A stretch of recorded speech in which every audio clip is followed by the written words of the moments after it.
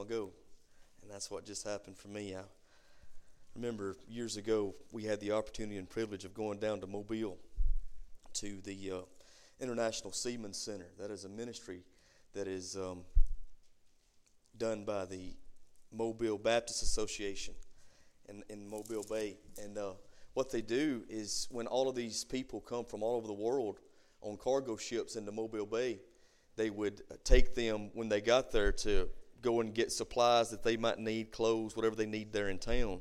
And then after they had done that, they would bring them back by the Seaman Center, and they could call their families or whatever they needed to do from the phone there.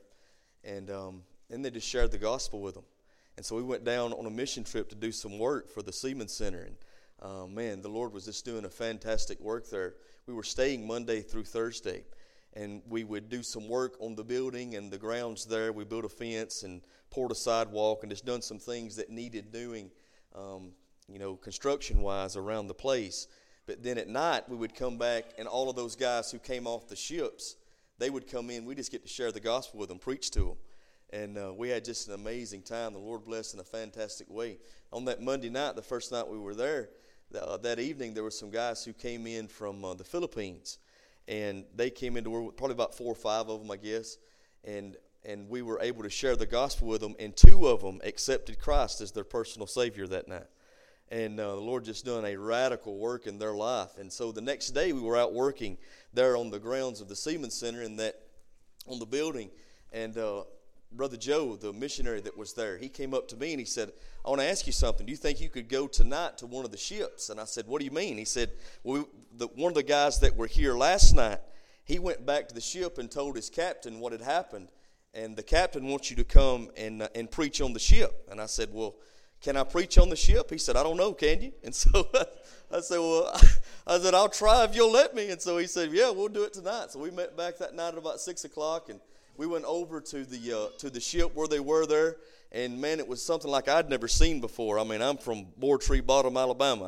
I'm from right over here on 19, and so I'd never seen a ship that was 3 or 4 football fields long and probably 2 football fields wide. It was huge, and we get up on that thing, and we go back up top, felt like a mile back to the back of the ship, all the way up on the top of the control center, and they had a conference room in there, and I got in there, and there's about 35 guys in that room. And one of the men that came with us from the Seaman Center, he was leading worship, and that's the song that we sang that night, How Great Is Our God. And man, you talking about the power and presence of Jesus just falling upon that place. I don't really know how to explain it. It was just thick with the presence of God. It was amazing. And that night, 17 of those men gave their heart to Jesus. And every time that I hear that song, that comes back to my memory. I seen that night just how truly great our God is. And I've often wondered what happened with those guys when they left Mobile, when they got back to the Philippines, when they got back to Romania, someone from Romania. And I've often thought maybe, just maybe, we sent some missionaries back to the Philippines from the Mobile Bay. And that just blesses my soul every time I think about it. I saw how great God was then, and I saw how great God is today. Take your Bibles, turn with me to Galatians chapter number 5, and I'm going to be preaching to you from starting in verse number 17. We're going to go a little bit further than 17, but that's primarily going to be our text this morning. Now, I want to entitle my message today, The Struggle of the Saints.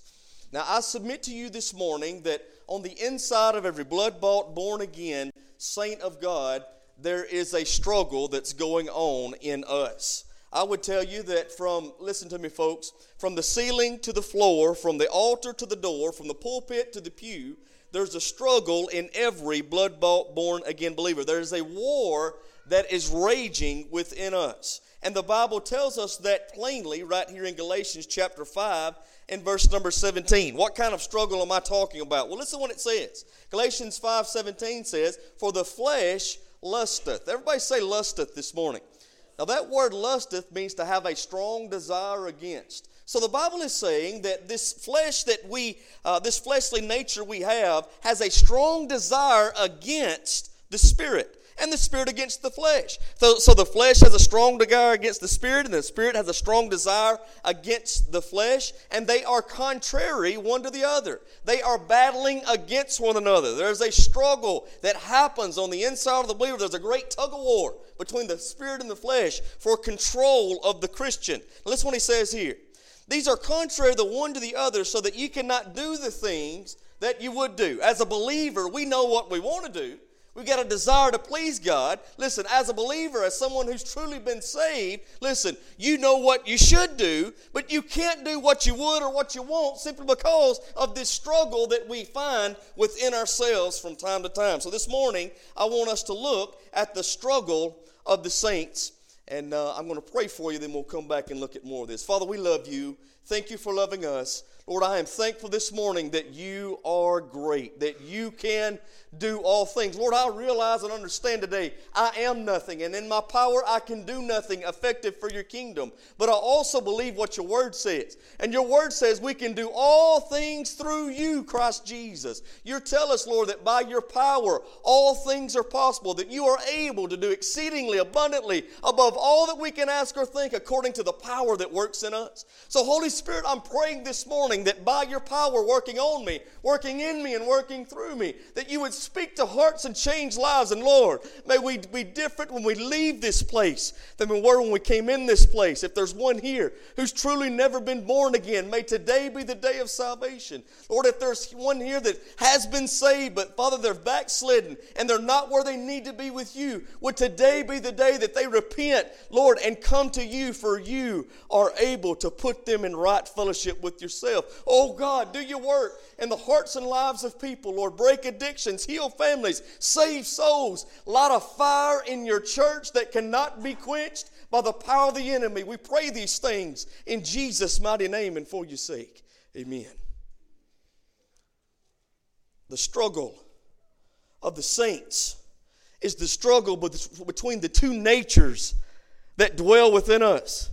According to Galatians chapter 5 and verse number 17, the believer has a fleshly nature and the believer has a spirit nature. Now let me tell you what I mean by that. Let's define our terms before we do anything. What do I mean by the flesh when I say fleshly nature? I'm not talking about the bone and the sinew and the muscle and the tissue that makes up your physical fleshly body. That's not what the Bible's saying here. The fleshly nature is that nature that gives you a predisposition to sin. A nature that causes you to want to do wrong when you know what is right. I remember when I was a little boy, well, I say a little boy, probably 12, 13 years old, I've told you the story of how my dad went and bought for me a 64 Ford Fairlane. That was my first car.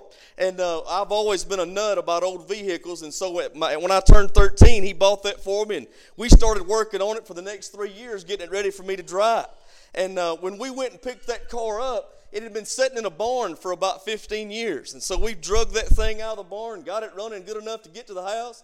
And on the way home, I was having to just do all I could do to keep that thing in between the lines. I mean, it was pulling real bad to the right. It didn't have a steering wheel. It had a wrestling rod. I mean, you just had to wrestle that thing into the lane that you wanted it to be in. It was pulling hard this way. Now, let me tell you why it was pulling hard that way. Because all of the steering components that were in the front end of that car had been bent in a certain direction over time.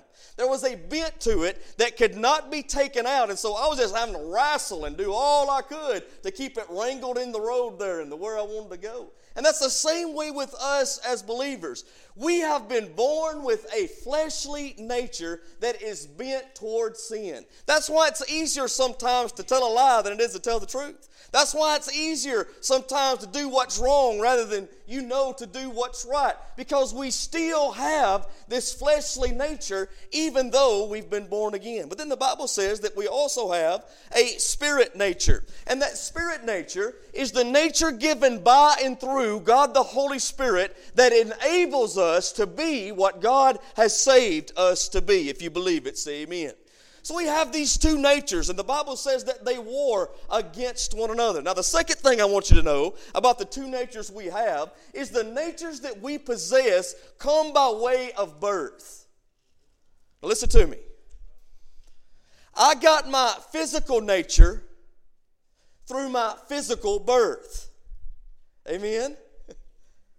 You say, well, Brother Israel, I guess it's my daddy's fault that I was born into with a predisposition to sin. It's my daddy's fault that I was bent in this direction. Well, partly, but it's not all his fault. See, now listen, your daddy got his sinful nature from his daddy, your grandpa. And he got his sinful nature from his daddy. And he got his sinful nature from his daddy. And your great-great-great-grandpa got his sinful nature from his daddy. And it was passed down all the way from Adam. See, the Bible teaches that when Adam was in the Garden of Eden, that he chose to disobey God, and sin became a cancer that was passed down generation to generation to generation, all the way down to you and me, down to the newest baby that's just been born.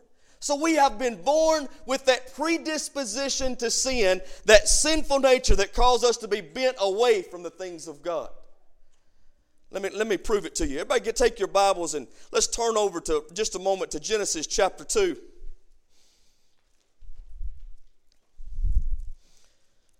Genesis chapter 2. Let's look there just a moment at verse number 17. God takes Adam and puts him in a garden, blesses him with all his needs. And Adam in the garden, being free of sin, had a relationship and fellowship with holy God. Amen? And then God tells him something, Genesis 2:17, he says, but of the tree of the knowledge of good and evil thou shalt not eat. He said, Adam, you can have everything in this garden. All of this that's in this garden, you can have freely. Just fill your belly full. But he says, one thing that you cannot have, you cannot take of the tree of the knowledge of good and evil. And he says, the moment you eat of it, watch what he says. For in the day that thou eat, thou shalt surely die. Everybody say die. Now listen to me. When Adam partook of the forbidden fruit that God said he couldn't have, how many of you know he didn't die physically right then?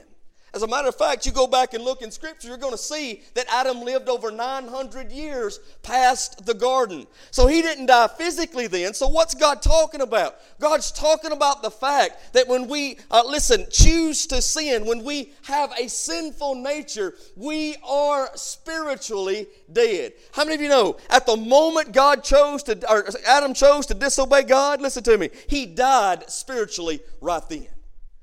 Then he could not have the relationship to God and fellowship with God. See, there's something you need to know about Adam because it affects us greatly. Adam was created in the image of God. If you believe it, say amen. Now, what does it mean that Adam was created in the image of God? It means that Adam was a triune being, just like God is a triune being. We know that God has revealed himself in three persons, God the Father, God the Son, and God the Holy Spirit. All three one, all three God. If you believe it, say amen today. Now, us being created in God's image means that we are also created as triune beings. How many of you know we've got a physical body, we've got a soul, and Adam was created with a spirit. Now, let me tell you what we do with our physical body. It is with our physical body that we interact physically with mankind. Amen? It is with our soul that we interact emotionally with mankind. It is with our spirit that we have relationship and fellowship with God. Matter of fact, the Bible says, Jesus said, God is spirit. And if you're going to worship him, how are you going to worship him? In spirit and in truth. And so we interact with God. We have relationship and fellowship with God by the Spirit. Now, when Adam sinned, he died spiritually. And as that sin nature was passed down to you and I, we were born spiritually dead. If you don't believe me, let's go to the Bible and look at it. Romans chapter 5. Let's look what the Bible says there. Verse number 12. I love this.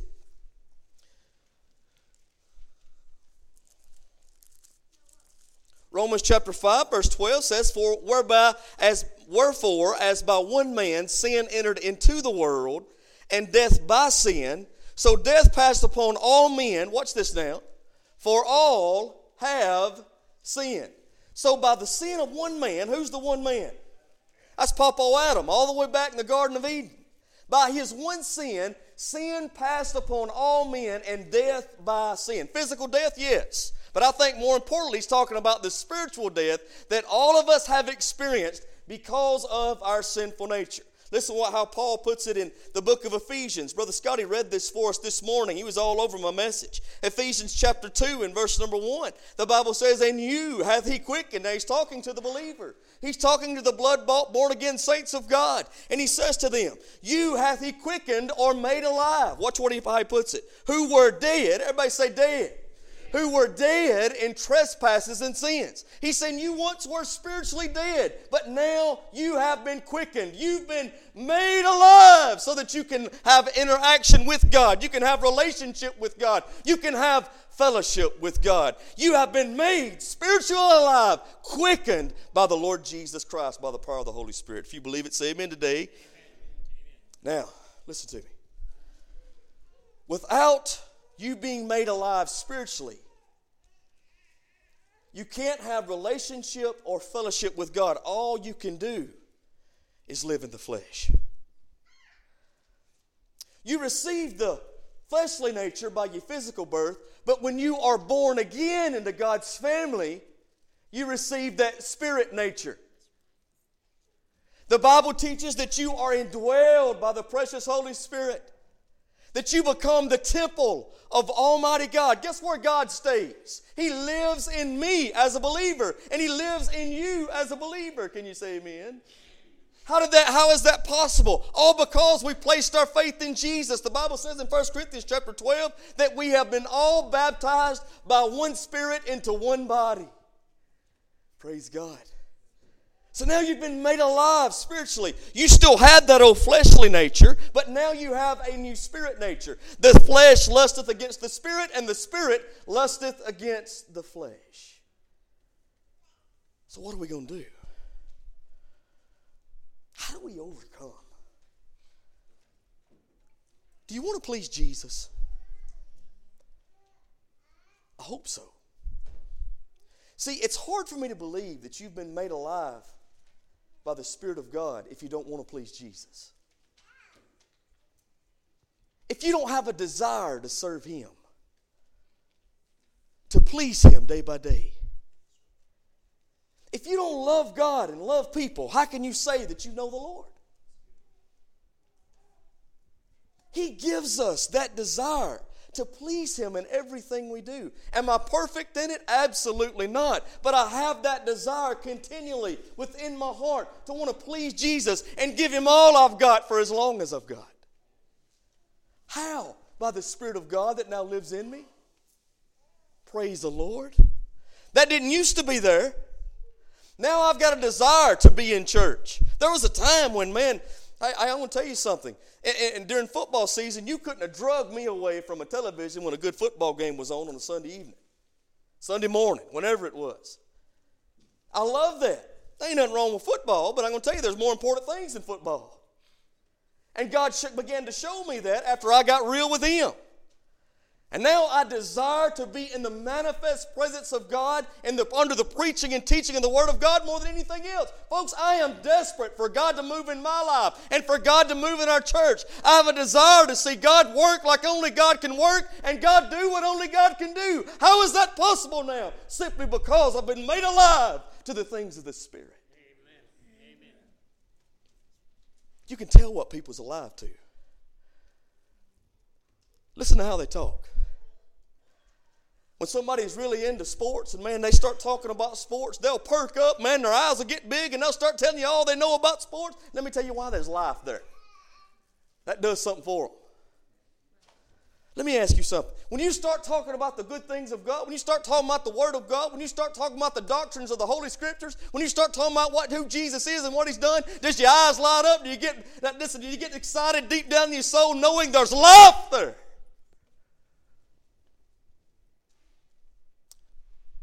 Paul says you've been made alive, quickened, you who were dead in trespasses and sins. Now listen, how do we overcome this struggle, this civil war in us? I'm glad you asked. Go back to Galatians chapter 5. Watch. Paul tells us this morning I'm going to give you 3 points very quickly. You hang with me. If you'll listen fast, I'll talk fast. And we'll be done in just a moment. The first thing that I want you to see, if you're going to have a Spirit-controlled life, you've got to know the standard for the Spirit-controlled life. Everybody take your Bibles. Look there in Galatians chapter 5, verse number 13. He says, "For brethren, you have been called unto liberty. Only use not liberty for an occasion to the flesh." Watch what he says. "But by love serve one another." See, liberty means you've been set free in Jesus. But liberty does not mean you are free to do what you want to please the flesh. And so he says your liberty should be used by measure in loving one another. Then he says in verse 14, he gives us the standard for love. Listen how he puts it. "For all the law is fulfilled in one word, even in this: thou shalt love thy neighbor as thyself." What is the standard for the folks, the love of God? It's the law of God. What's the standard for the Spirit-controlled life? It is God's Word. If you are going to live the Spirit-controlled life, you have to be disciplined enough to adhere to the standard of what God has said. Can you say amen? For His words are life. His words bring us freedom. So the standard for the Spirit-controlled life is the Word of God. Now there are 3 stances that you and I can take concerning the law of God. See, some people see the law of God as their enemy. Now, let me tell you what I mean by that. They think like this, man, when you start preaching about living in holiness, walking in holiness and sanctification, what it means to adhere to the standard of Scripture. Oh, now wait a minute, Brother Israel. Don't fix me in. Don't box me in too much. I want to do what I want to do. Remember, we have liberty in Jesus. Folks, I understand that. But again, your liberty is not a liberty to sin. Your liberty is a liberty from sin. And so you or I, we shouldn't see the law of God, the Word of God, as our enemy. Now let me say something else to you. Some people see the law of God as their enemy. Some people see the law of God as their master. And they become legalistic about everything they do. Amen? I mean, God tells you a lot of things in His Word that you should do and a lot of things that you shouldn't do. And have you ever felt like this? God said, don't do this and don't do that and don't do this and don't do that, so I'm not going to do this right here. And you're struggling, doing everything you can, gritting your teeth and working hard and trying all you can do not to do all the things God said you shouldn't do. And it feels just like the more you struggle, the more you fail. It's almost like being in quicksand. What's the quickest way to sink in quicksand? To keep flailing around. Keep struggling. Listen to me, folks. People who have a legalistic mindset, they come up with their own set of do's and don'ts, their own little list. Don't wear this. Don't listen to this. Don't watch this movie. Don't eat that. Don't drink that. Don't do this over here. Don't do that over there. They come up with their own little list. And hey, it's got to be this way. And then usually what they want to do, they want to make you adhere to their list too. So now you've got to dress just like this if you're going to be godly. Now you've got to sing this kind of song if you want to be godly. I mean, it even gets to that. I had a brother tell me the other day, I just don't know about this new worship music. Why don't you know about it?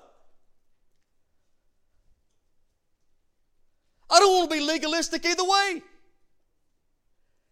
I don't want to say we can only do worship music. I don't want to say we can only do hymn music. Let me tell you what I want to do. I want to praise Jesus.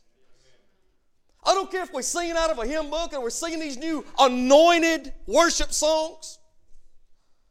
Songs that's been given by God. I don't care if we praise Jesus with a piano or an organ or a set of drums or a guitar. Or if you've got a saxophone, bring it. We'll praise Him with that. I don't care what you got. Let everything that has breath praise the Lord. So I'm not going to be put in somebody's box. You can only do this. No. You're not my master. And I'm not your master. When the Spirit of God is, there's liberty. So we can't become people who see the law as our enemy, and we can't become people who see the law as our master. Listen, we need to see the law as our friend. Amen. See, when we see the law as our enemy, that's license. That's us giving ourselves a license. Just do what we want to do when we want to do it, regardless of what God has said. Amen. So then you have people say, well, you know, this may not be right, but hey, I'm free in Jesus. Well, you're not free to displease Jesus. You're free to please Jesus. Amen. And we shouldn't be the people who sees the law as our master, because that becomes legalism. We should be people who see the law as our friend. See, that's liberty. Amen. When we see that the outline of Scripture that God has given us, the standard of Scripture, is not for our bad, but for our good. And true freedom can only be known, listen to me now, when you are disciplined to a standard. If not, and that works for everything, whether you're talking about government or you're talking about your Christian walk. In government, if you don't have a standard, if you're not disciplined to that standard, then you're going to have anarchy. In the Christian life, if you are not disciplined to a standard, that is not freedom, folks. That is what we're fixing to see in a moment, lasciviousness. It's just you doing what you want to do when you want to do it. Living in sensuality. Living to what pleases your five senses. Amen. But as a man of God, who's been born again by the Spirit of God, who has been indwelled by the person of God in the person of the Holy Spirit, I realize God's Word is my friend. And it's through the Word of God that I can truly understand the liberty that God has purchased for me through the cross. So let's look at this. We see the standard for the Spirit-controlled life. I want you to see the strength also of the Spirit-controlled life. Look at verse number 16 just a moment. For this I say then, walk in the Spirit, and you shall not fulfill the lust of the flesh. So the Apostle Paul says here that having a Spirit-controlled life is just like walking. Amen? Now there's three things you need to know about this walk. First of all, I want you to know there has to be a beginning to the walk. There has to be a commencement. The commencement of the walk is you taking the first step. Let's just say I'm going to walk from here to Tupelo, Mississippi, and it's going to take me, 15,000 steps. How many know that journey of 15,000 steps, or however many steps it's going to take, it all starts with the first one. Your journey with Jesus in your Christian life starts with the first step of you commencing to walk in the Spirit. The Bible says, Ephesians 5:18. Brother, if you will, please put that on the screen for me. What does that look like? Well, he gives us a perfect example, a perfect illustration here. He says in Ephesians 5, verse number 18,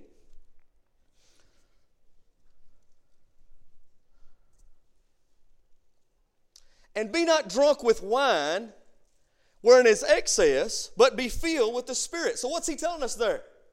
He said, how many of you know, folks, if a man's going to get drunk, it starts with one drink. Would you agree? And as it starts with that one drink, and you continually to drink that wine, before long, listen, that wine starts drinking you. See, you put it in you, and then it starts controlling who you are and what you do.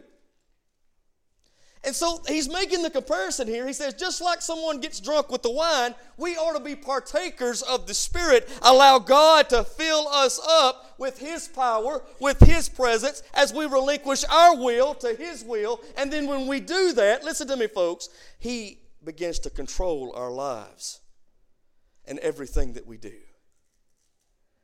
It starts with that attitude, that mindset, that from here on, I'm taking the first step.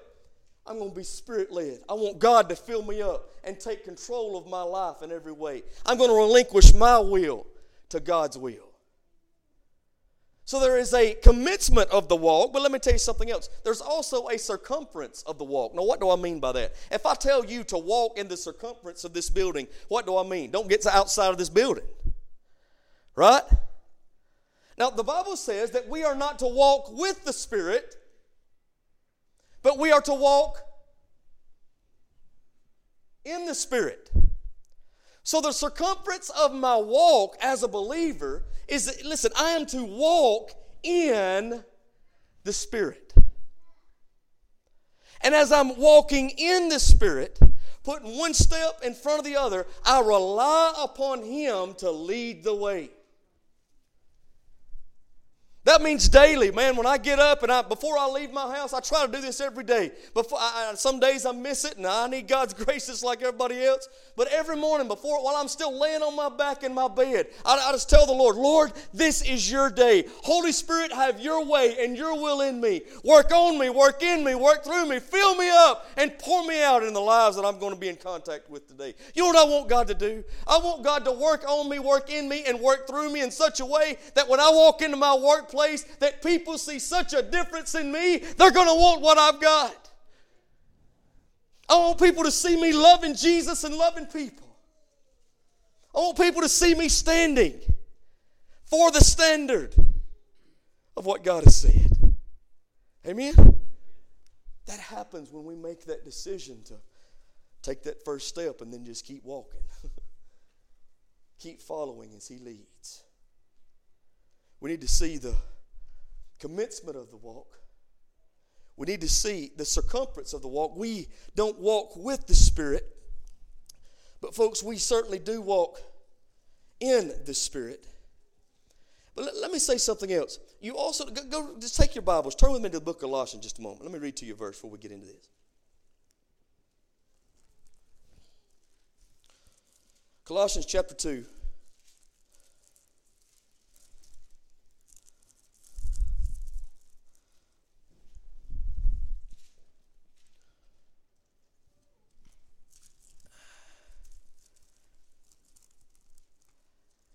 And look down at verse number 6.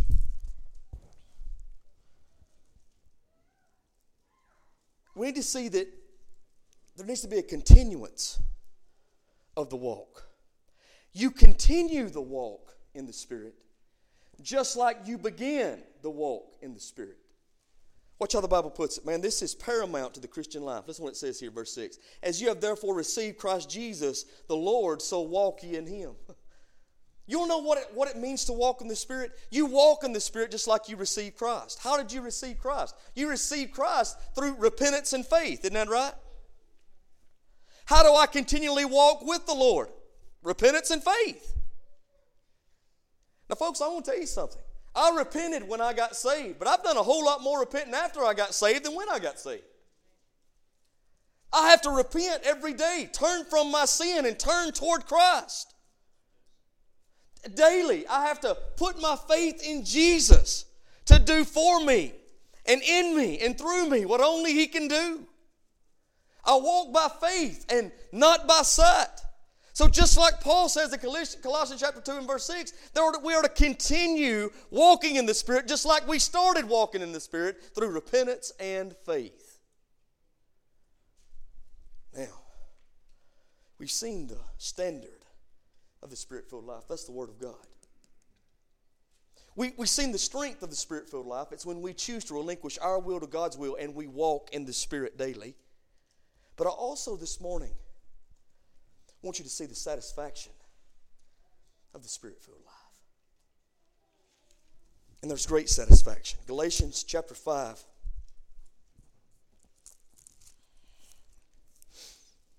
And look down at verse number 22. But the fruit of the Spirit is love. Everybody say amen. And joy. Say amen. And peace. And long-suffering.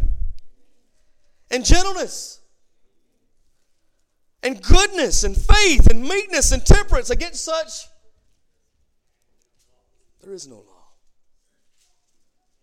What is the satisfaction of the Spirit? It's having a life where the fruit of the Spirit is evident for the benefit of yourself and for everyone else to see. It's the Christ-centered life. You see, folks, fruit is nothing more than the life of the vine being pressed out through the branch. Jesus is the vine. We are the branch. So as His life is pressed out through us, not only would it make a difference for me individually, but it's going to make a difference for everybody around me. How would it be if a father started walking in love and joy and peace and long-suffering and gentleness and goodness and faith and meekness and temperance and all these things that we see here? How would it be if a mama started doing that? How would it be if we as children of God were walking by the power of God with the fruit of the Holy Spirit evident in our lives? How would that change people around us? How would that really make a difference? How would it make a difference in your marriage? How would it make a difference at your workplace? You're talking about the satisfied life. The satisfied life is a Spirit-led life. You'll talk about freedom. Freedom comes by the Spirit of God. Where the Spirit of God is, there is liberty. So let me ask you this. Have you been made alive to the things of God, first and foremost? That's the first thing. Do you know that you've been born again? And when you were born again, listen to me now, that's when you become alive spiritually. Until then, all you can do is operate in the flesh. So, like I said before, that new nature comes by the new birth. Has that happened in your life? And if it has happened, you know you've been born again. Child of God, are you where you need to be with the Lord? Are you walking in the Spirit and allowing Him to lead, guide, and direct you every day as you relinquish your will to His? Are you adhering to the standard of the Spirit-controlled life? Are you taking advantage of the strength of the Spirit-controlled life? Listen to me, folks. Are you satisfied in the Spirit-controlled life? If not, you can be. You can be. Be about the business of the Lord. Confess the sin that you know you've committed before Him, and the Bible says He'll forgive you as His child. This morning, if you need Jesus, these altars are always open. Everybody stand together.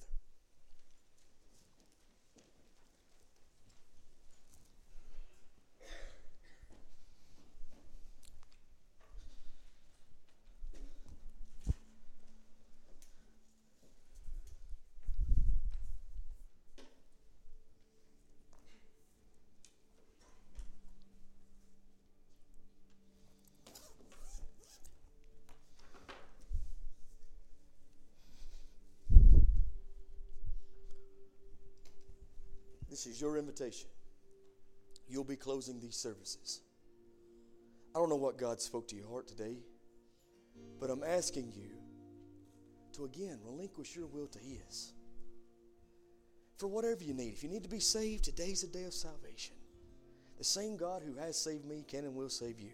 If you are a child of God, you just know you're not where you need to be. Today is a day that you relinquish your will to His will, and you start walking by the Spirit, dying to the flesh.